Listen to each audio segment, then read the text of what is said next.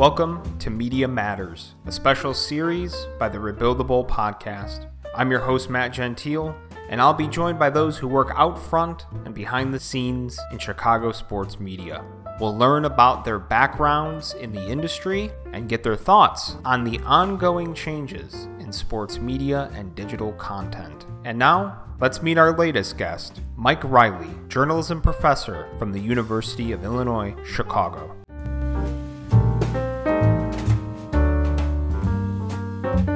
Joining me today is Mike Reilley from UIC, and Mike, of course, was my journalism professor at DePaul University about, about 10 or 11 years ago now?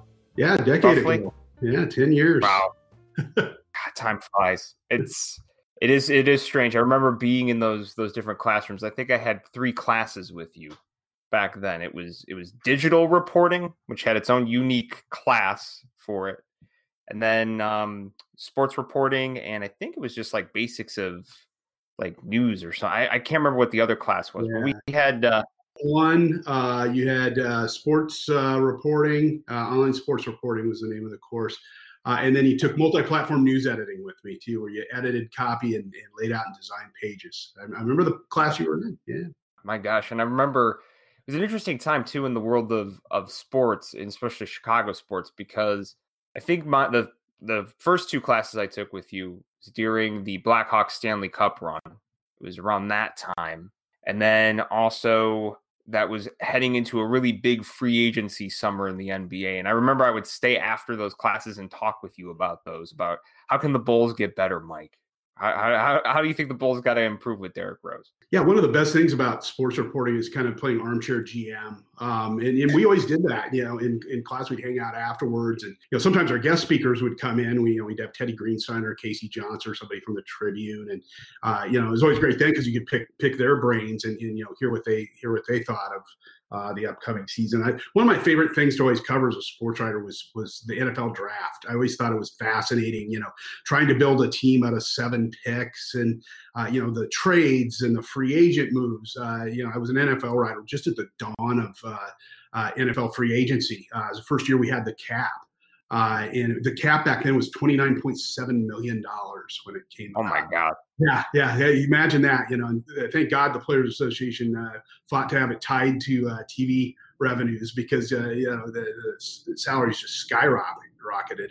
Although the cap did drop a little bit this year after COVID. So, and the TV deal as well, but it'll go back up and continue to go back up. But that was always the fun thing, was to kind of play armchair quarterback with the general managers. And I think it's one of the things that kept us sane too throughout the pandemic, was being able to have baseball and have the NFL draft and these things. Everything was kind of out of whack. A year ago, we were really missing the NCAA tournament. We were anxiously awaiting for the Last Dance.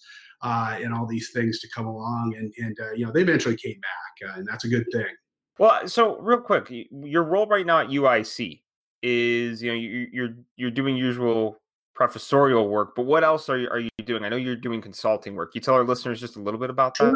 Sure. Yeah, I teach data journalism and digital reporting at UIC, mostly undergrads, and the data journalism, is really, really evolved over the last 8-9 years. I've been teaching it for as far back as 25 years. Basic spreadsheets, things like that. But with all the visualization tools available to us now, we can build some really, really cool stuff.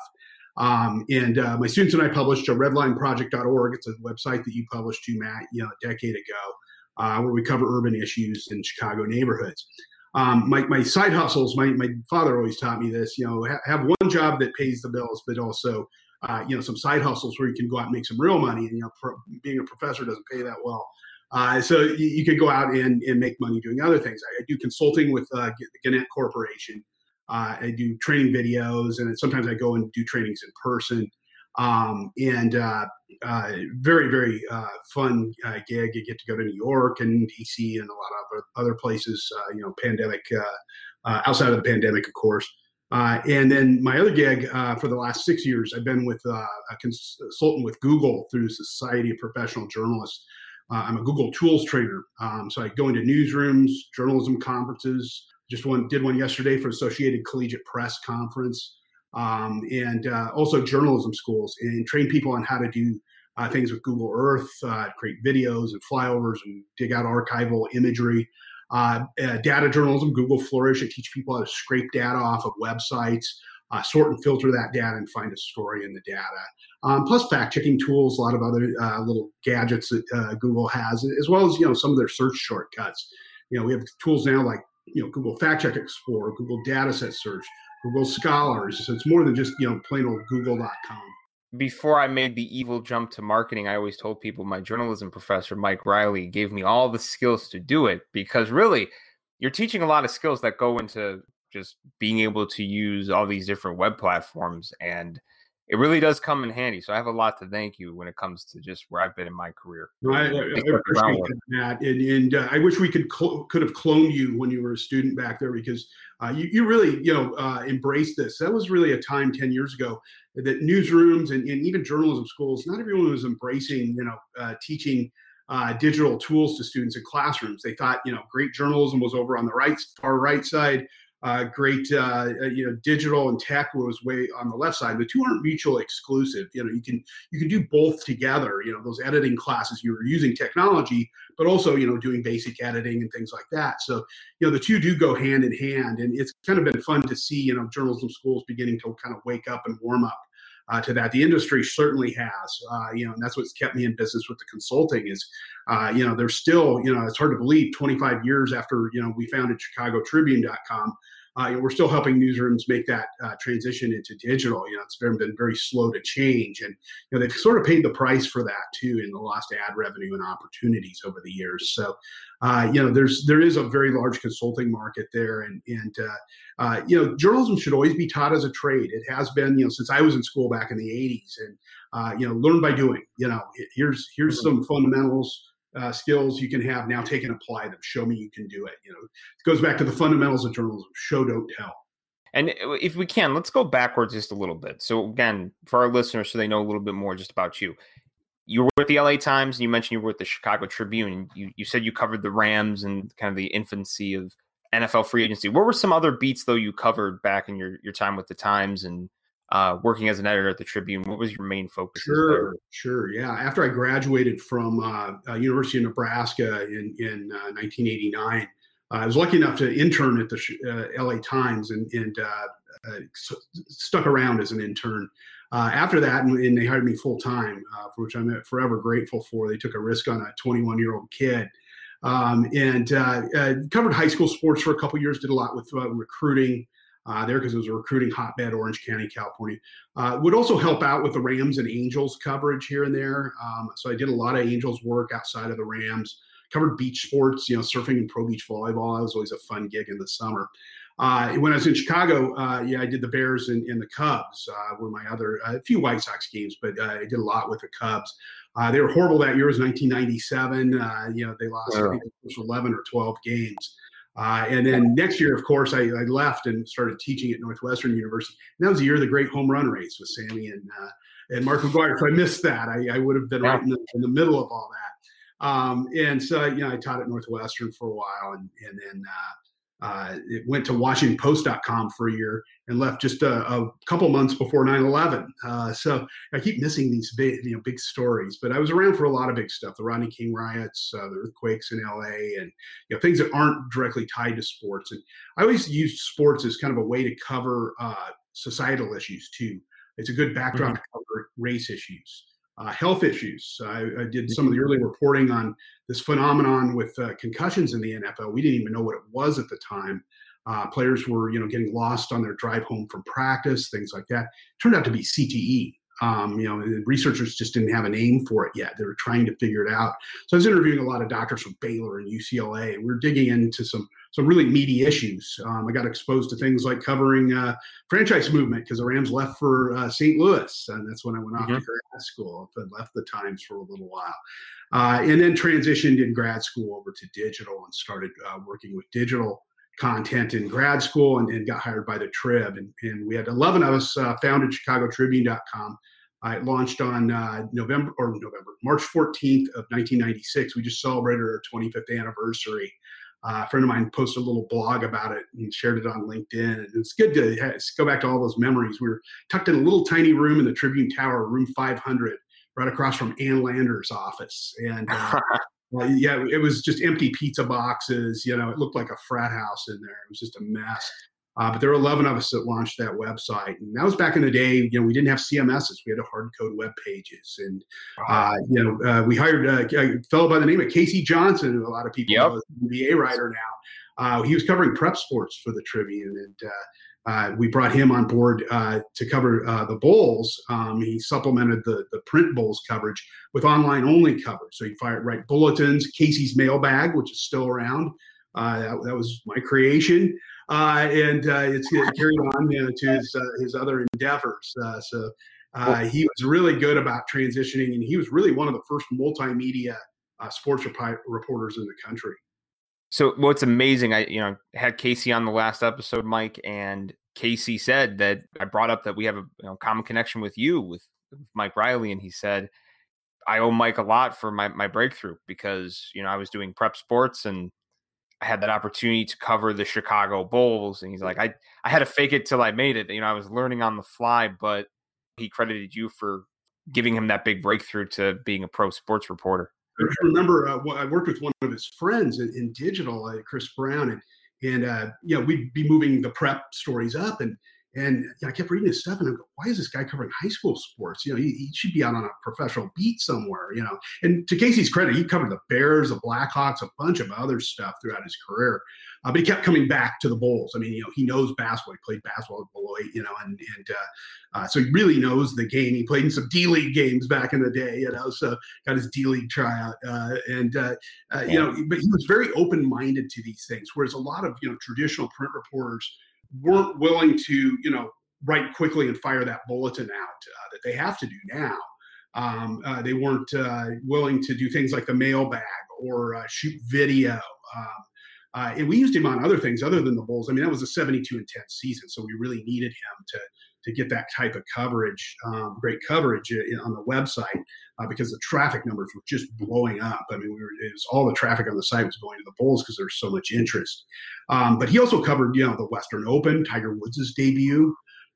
He did, a lot of Bears stuff, some Notre Dame stuff. Covered all kinds of things. The other thing we did that summer, he worked with him on it. There was a senior quarterback at Syracuse University that had Chicago ties by the name of Donovan McNabb. He went to Mount Carmel High. And we reached out to him and go, hey, could you write this diary for us once a week about what it's like to be a senior in college? He was a Heisman candidate at the time and things like that. So Casey worked with Donovan on it. It was kind of an as told to at times, but eventually we kind of got Donovan just writing it himself. And he did a fabulous job. It was a great insight into, the weekly preparation of a major college quarterback. At Syracuse was quite good back then in football. So, he was doing a lot of innovative stuff at the time. He was covering Bears games and doing mailbags, even doing like little, we didn't have, social media at the time, but we had little comment sections. So we'd kind of open up the comment section. People would pose in-game questions to him, and boom, he would just answer them. Things that we take for granted now with Twitter and other platforms. What was innovative stuff back then? This is 1997. So, as one of your students, for me, I know it was pretty evident. You always seemed like you were on the cutting edge of trying to teach these new innovative ways to do reporting and really do content creation. But was there something when you were at the Tribune that might have woken you up and said, man, we got to change some things. We got to change the way we do business? Yeah, it's a great question. And I was talking about this with some friends not long ago. A lot of us that were working in room 500 building, actually doing the physical work of building ChicagoTribune.com, we were privy in part of a lot of meetings with veteran, newspaper people, upper level corporate executives who said, look, we're going to sell banner ads and tile ads just like we do for print, and that's how we're going to make our money online. They wanted to use the same business model that we were using for print. And we were begging them to say, no, we need to put this behind a firewall and we need to charge for it because we need to have value assigned to the digital product from the very beginning. Wall Street Journal did that. and Wall Street Journal has a very successful product. We didn't. Many of other newspapers' websites didn't. We really wound up cannibalizing the print product because of it. We were putting the print product that you needed to pay for to have home delivery or pick up at the newsstand. We were cannibalizing it because we were putting it all up for free, the entire contents of the paper, plus multimedia and other things. So what we were telling them was let's tie it into a print subscription or create a separate digital subscription. Let's put up, more digital only content. That's where KC came in, because you could get his stuff there. You couldn't get it in print. And start to sell the product that way in 1996, 1997, and condition people to start paying for digital product. Now people are conditioned to, oh my God, I have to pay for local news. Oh my God, I've got to pay a subscription for this. People have just kind of walked away from it, or, they say I can do without it. So it's really hurt them. They've lost billions in revenues over the year because they wouldn't go to that model. The other thing that was big was content-wise. It really opened our eyes. And I saw this a little bit in grad school, but much more so when we started working with Paul Postelnik was one of our, the late Paul Postelnik is one of our multimedia producers. He did a lot of sports stuff. He loved working with Casey and our crew. And we were putting together audio slideshows. We put up video history of the state high school basketball tournament. And all this multimedia in polls and interactivity, we saw that potential. Things that are pretty normal part of coverage now. Nobody else was doing it. Trib was doing this. New York Times wasn't doing it. Boston Globe wasn't doing it. LA Times was way behind on it. But the Trib was committed to it, even though we didn't have 14.4 dial-up modems at the time. The bandwidth to download a video, a 10-minute video at the time, took quite a while. So you could go wash your car and come back and see the video after you downloaded it. Literally, you could do that. We were a little ahead of the time there, but we realized, we had a platform where we could tell the story much differently. And we realized early on with breaking stories that we could compete with television and radio. And the big example of that, and Casey was a part of this, was there was a Friday night during the 1996 Olympics. It was a very slow night. There was some track and field stuff. Everything was done by 9 o'clock. The newspaper had gone to bed at 10 because they were running the Sunday edition as well.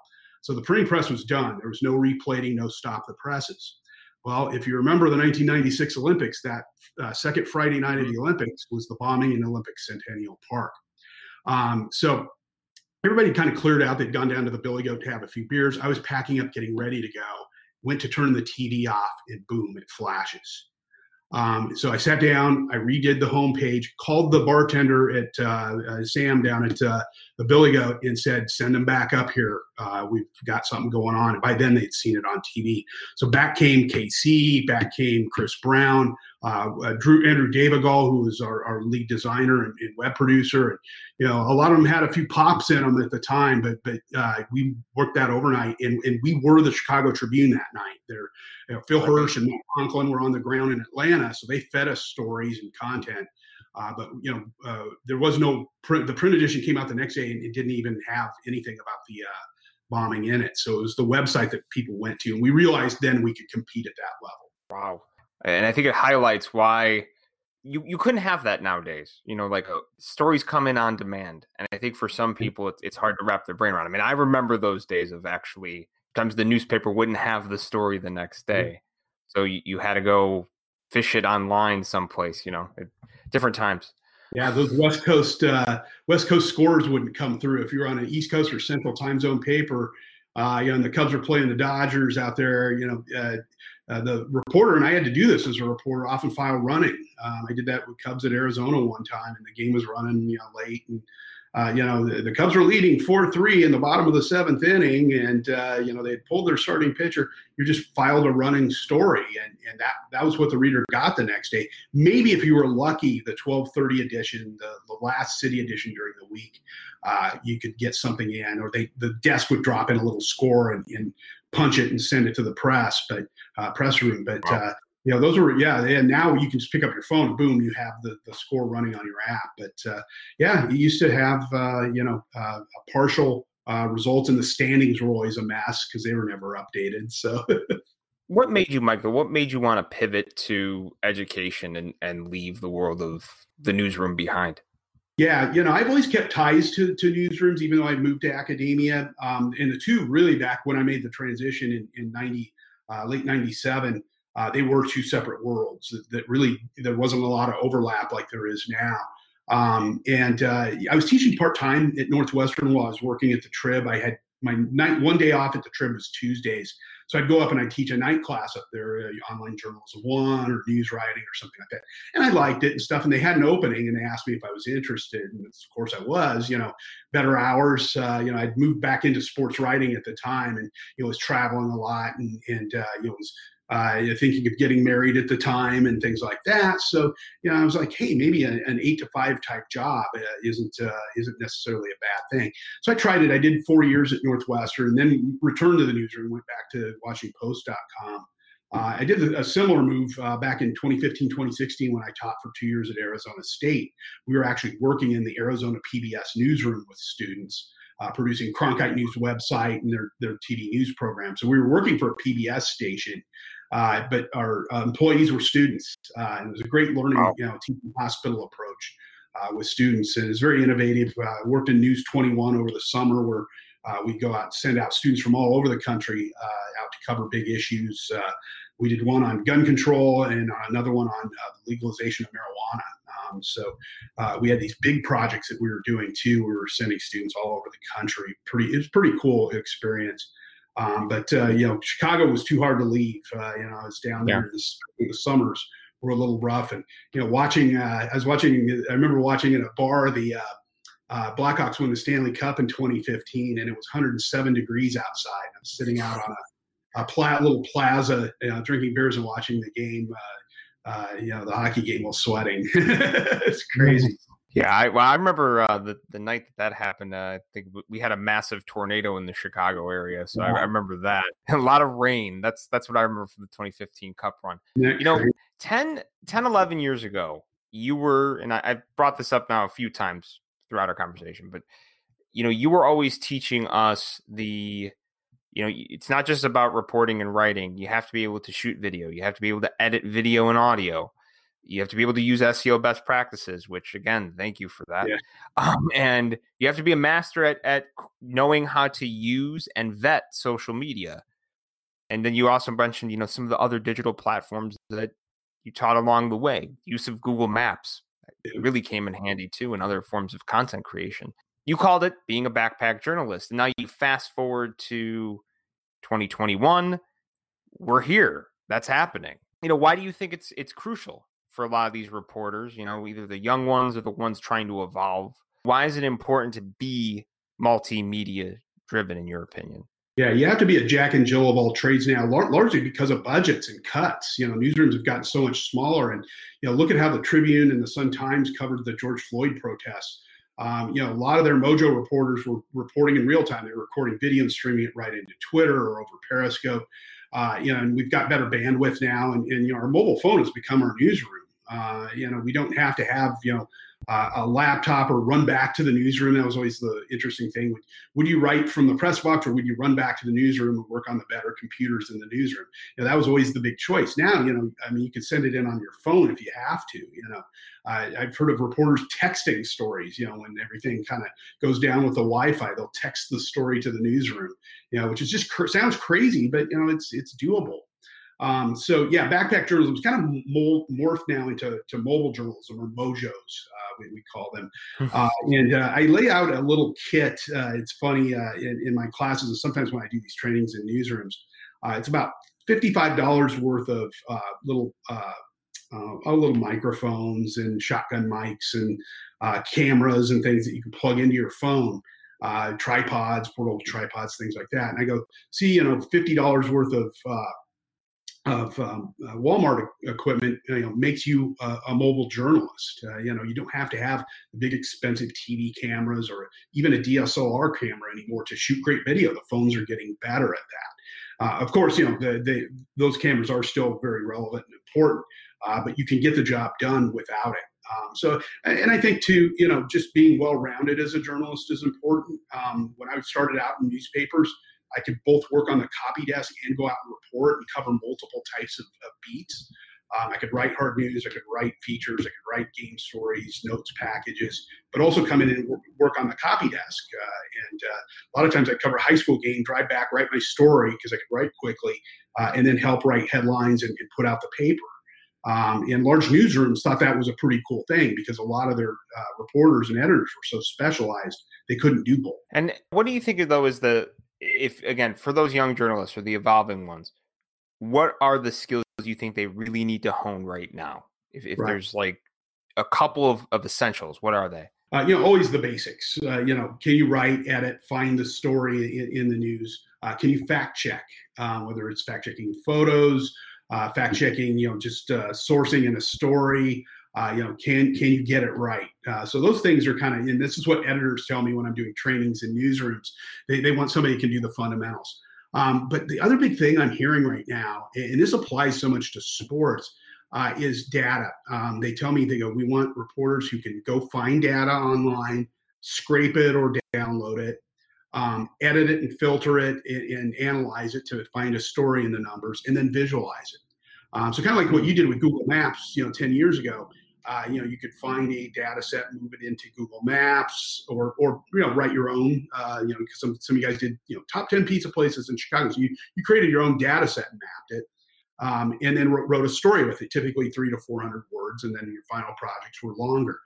So that skill and being able to do that, I think, is big one in the journalism industry right now. But what I've learned, with my students, because majority of the students I teach in my journalism classes aren't going to go into journalism; they're going to go into marketing, PR, mass comm type jobs, or work for an organization where they have to handle the social media and all that. So they need to be able to have those skills to operate a content management system, vet social media. That's such a huge one, and it always has been. I play a little game with my students called Spot the Troll, spotthetroll.org.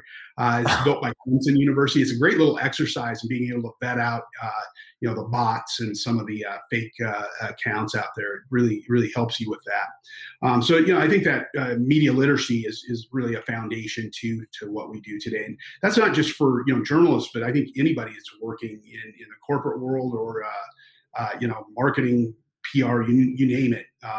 They need to have these skills. So I want to get to the local level as we kind of start wrapping up our conversation here.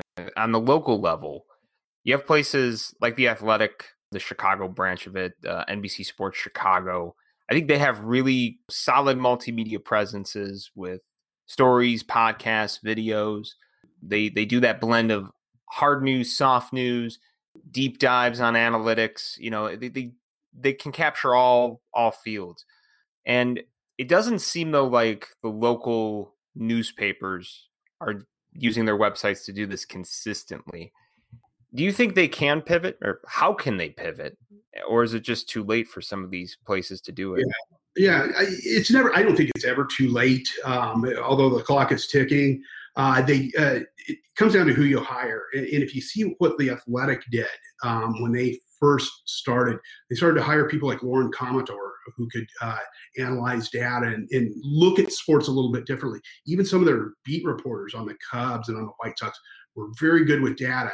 So they weren't just only writing typical game stories. They were writing a lot of deep analytical stuff, which was interesting because the Cubs at the time were using sabermetrics and things like that to analyze. The Red Sox had won a World Series on it, and we all go back to Moneyball and Billy Beane and how he kind of changed the game there. But newspapers have to do the same thing. And the battle that Billy Beane had in Moneyball against the traditional approach to training, or scouts and how they went about evaluating players, he had to break that mold and show that there was another better way to do things. We're fighting that same battle in the journalism industry now. And it's not generational. There are many open-minded baby boomer managers who are open to this. There are many that aren't. Gen Xers, some are open to it, some who aren't. Millennials, I've taught millennials and Gen Zers who many of them are open to it, and others are like, no, I want to do the traditional print job that was around, 15, 20 years ago. And I kind of laugh and I tell them, I go, those jobs don't exist anymore. You have to use multimedia. So, yeah, the shift can take place, and it is taking place. It's just so incredibly slow. It's kind of like that scene in Chariots of Fire where they're running up the beach, slow motion. And it is interesting, like the use of data and really parsing through numbers. I feel like in sports, that's a big part of stories nowadays. It's not the traditional game story. I was talking about this with Casey Johnson. It's dead. There's no traditional game story anymore. You're looking for moments in a game, and you're going to focus on them. If Lauri Markkanen's on the bench for 10 straight minutes and the Bulls lose a lead, that's going to be the story. That's going to be the main focus that comes out of that. And then his counterpart, Rob Schaefer, is usually the one doing the deep dives on the numbers. He looks at something and tries to find out, well, wait a minute, is there a trend here in terms of defensive efficiency rating? And, how does that apply to why Lauri Markkanen's not getting the minutes down the stretch?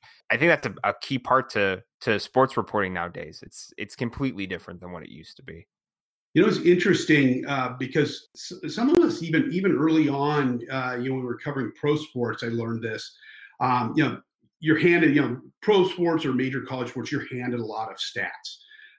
They hand you the stat sheet, or you have the screen in front of you, and it's just playing through, the live stats, which is what everybody else is seeing now. It used to be we only saw that. The reader or the viewer at home was just getting little bits and pieces of it. One of the things that I learned how to do was to look for stats that weren't in the stat handout. Things like first down yardage in football, which is always a telltale sign, a team's offense's efficiency. Take all their average first down yardage minus penalties, of course. And oftentimes if you're getting 4 or 5 yards, you're going to do well. So and maybe take out the outliers, the highest and the lowest, just to balance it out. But that type of in-game analysis, I had nowhere to go with it back when I was a newspaper reporter. It wasn't until I moved over to reporting again in 1997 and was doing the Cubs and I did a little bit of Bulls too. I should throw that in there, but mostly Cubs and Bears. That I learned, hey, I can move up some of this pretty quickly and into a short analysis story. We used to write long game stories. We'd write, 15 column inch game stories, sometimes even 20 column inches, and you could really tell a narrative story. There was play-by-play in the stories, things like that. That went by the wayside really in 97. That shift began to take place. We wrote 8-inch game stories about, 600 words. And our notes packages became longer, the stuff that you gather before the game and after the game, just the little quirky things that happen in the game. So that shift happened really early on. And sports was one of the first to make that transition. The long feature stories started to go away, except for, some of the magazine stuff. A lot of that in-game analysis was starting to shift a long time ago. But it really, hit warp speed when social media came into play in 06, 07. You began to see guys live tweeting before games and stuff. It's like, whoa, wait a minute. Now look what we have here. Pre-game press conferences. I'm getting little bulletins on it right away. I always liken Twitter to, kind of a wire service bulletin, just one little fact at a time. And I often think about what if we would have had that technology available on stories like 9/11 or during the Rodney King riots. Imagine the stories that could have been told. There's another point that I think is kind of important too when we talk about with social media, the fact that social media allows players and teams to basically break news or to share stories that could have a certain type of tilt. How do some of these places, how do you curb that going forward? Because I feel like that's something that reporters, as time goes on, Casey and I were talking about this too, Tony Gill and I talked about this as well. It might be losing access, and the pandemic might have accelerated that. So how can these places and these reporters stop that from happening too much or stay relevant? It's a tough issue. A great question. Yeah, it's with Athletes Direct, Players Tribune, and then obviously Twitter. Oftentimes the reporters are the last to know. But there's still, that level of credibility, with a large media outlet in a locker room, in the front office in particular. You don't see the GM tweeting and breaking a lot of news. Yeah. A lot of the business side of the industry, you still can work those channels. I think that's going to stay the same.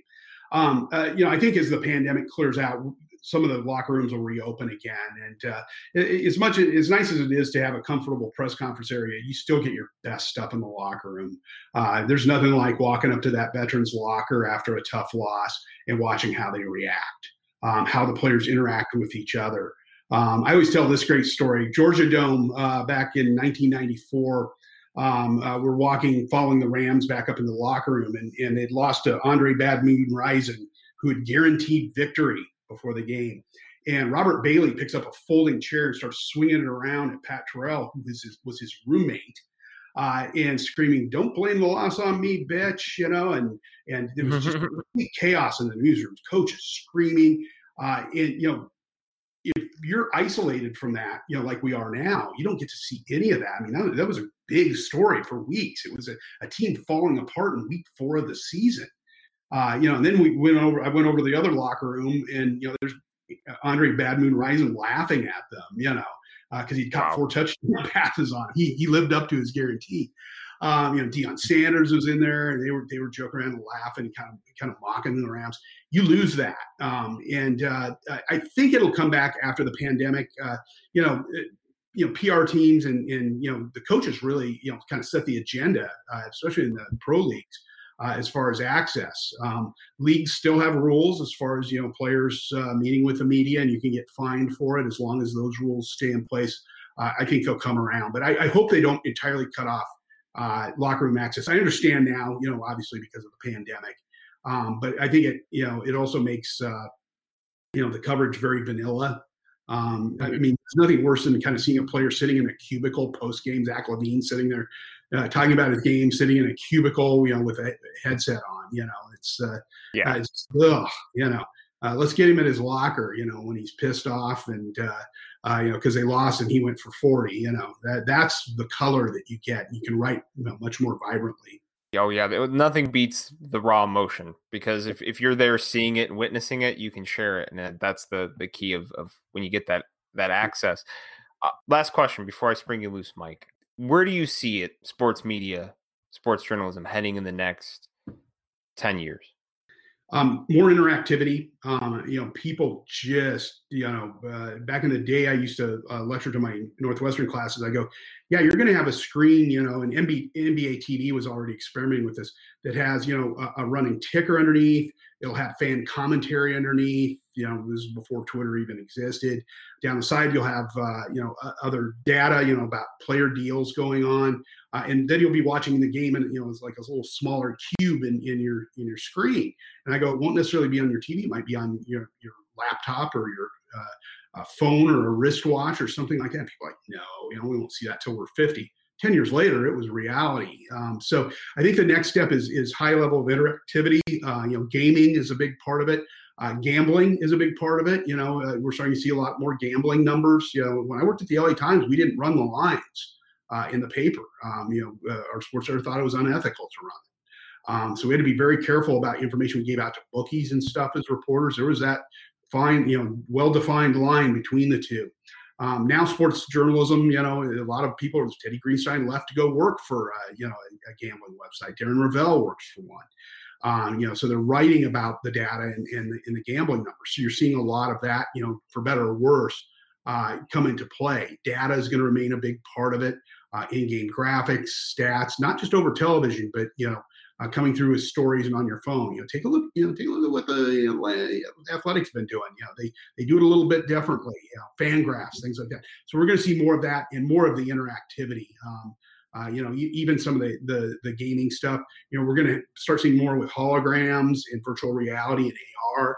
I can see post-game interviews being even AR, where fans can sit there, post-game and ask a player questions, almost like they're in the conference. And this is just me, spitballing. But I've done that before, and then 5 years later, it's reality because the technology's there and they're developing it. And that's why I keep saying, like, you've always had your eye on what's next, and you've always had your ear to the ground on the next trends. So that's why I wanted to know what you were thinking, because it might happen in the next 5 to 10 years. So, Mike, thank you so much for coming on. It's always a pleasure to catch up and talk with you. Yeah, same here, Matt. Like I said, I wish we could have cloned you years ago because you went through and kicked butt at DePaul, and it hasn't stopped. You continue to do so. And yeah, let's stay in touch too. Take care.